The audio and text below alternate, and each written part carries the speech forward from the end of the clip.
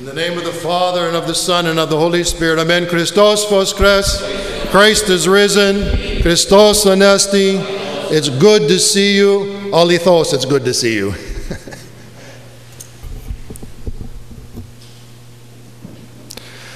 Last week, we spoke about the idea of ever-existing change and the new norm that came into being when Jesus the Christ, the Messiah, came to earth.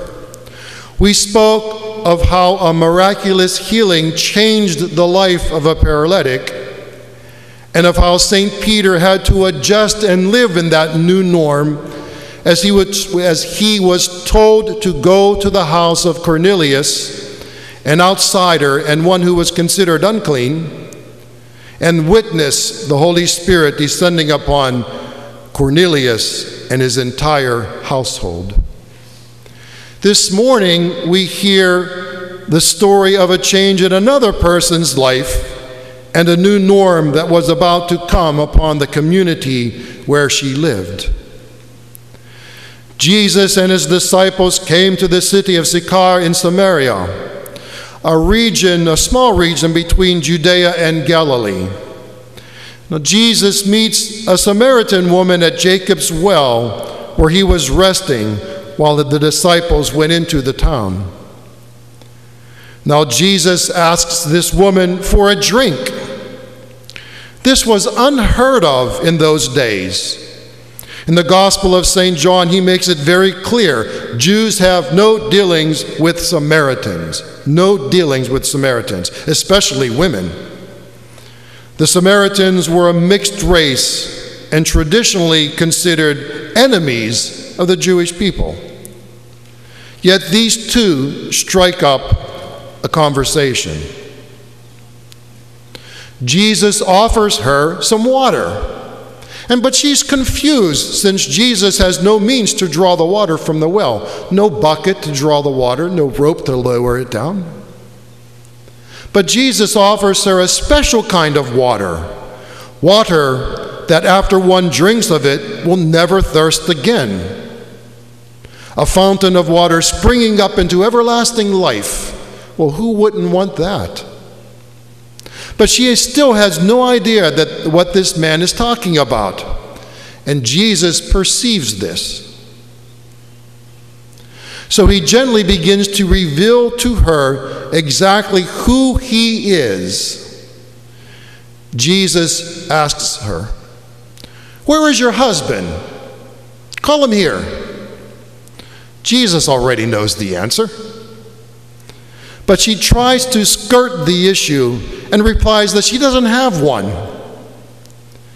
Then Jesus let her have it with both barrels and tells her everything about her life, every simple thing she ever did in her life, he tells her.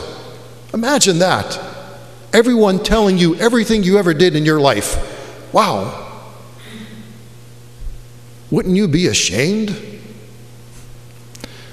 St. Gregory Palamas writes, when she heard the recounting of her how many husbands she had since her girlhood and was accused of now not having a husband, she was not annoyed by this criticism. She didn't become mad. She didn't say, "Who are you to tell me what I did?"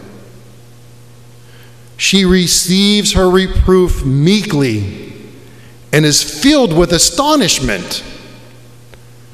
She suddenly realizes that this person she is speaking with is someone special, not just an ordinary man.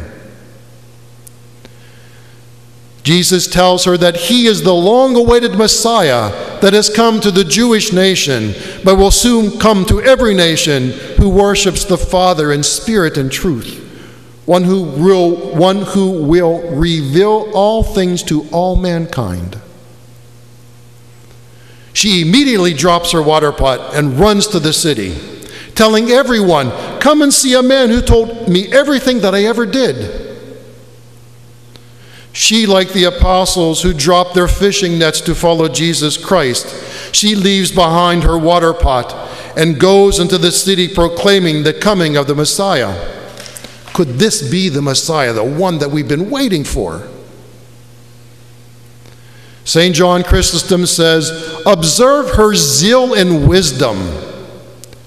She came to draw water, and she had lighted upon the true well, and after that despised the material ones." He continues, "She is not ashamed to say that he told me everything I ever did."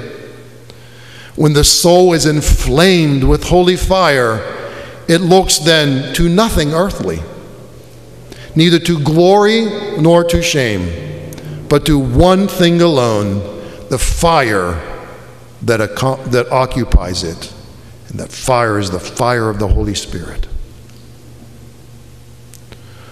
Holy tradition teaches us that the name of the woman that encountered Jesus at Jacob's well in Samaria that day, her name was Photini. And after the ascension of our Lord into heaven and the descent of the Holy Spirit on the feast of Pentecost, Photini and her 2 sons, along with her 5 sisters, were baptized.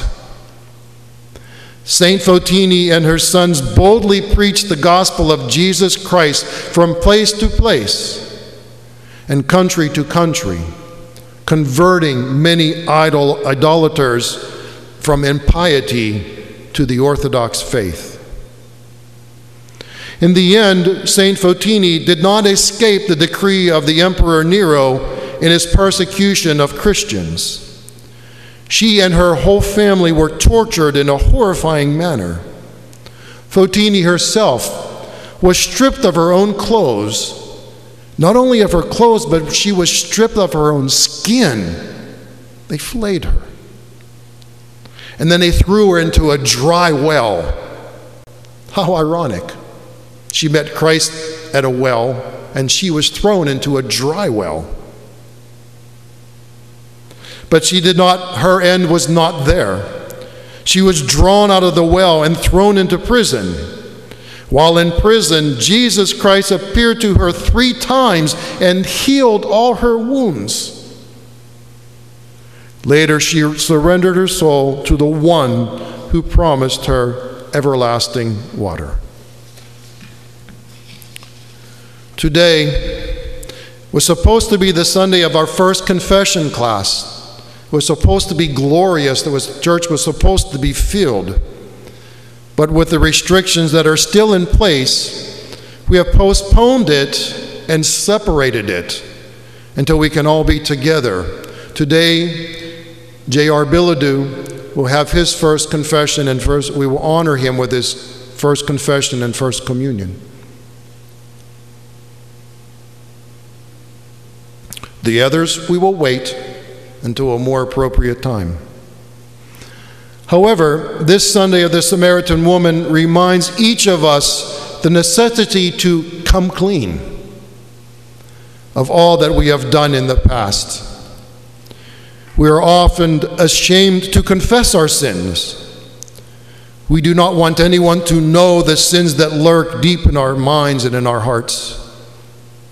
But as we have heard today, Jesus Christ, our Lord, already knows them. He knows everything that we have ever done in our lives.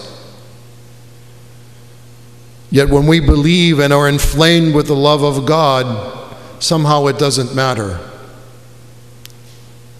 When I worked in the factory, there was a young man who was searching. He was in his mid-30s. He lived a horrible life. And the things that he did, that he told me that he did, would astonish 90% of the people. That's how you lived? Wow. When he found Jesus Christ and the Orthodox faith, he was so ashamed of what he had done in the past. He says, I am willing to stand in front of the whole congregation, in front of the whole world, to tell them what I did. And things that he did were appalling. Yet he was ready to do that. He was not ashamed. He was filled with the inflamed of Jesus Christ when he found the Orthodox faith. He was ready to tell everyone what he did. I said, no, don't do that. Please don't do that. But that's how he felt. You see what happens when we become inflamed with God in our hearts. Nothing Nothing is held back. Everything is left loose. Follow the example of the Samaritan woman Fotini. Leave the cares of this world behind and focus on that living water, the water that springs up into eternal life. In the name of the Father, and of the Son, and of the Holy Spirit, amen. Christos voskres, Christ is risen, Christos anesti. It's good to see you.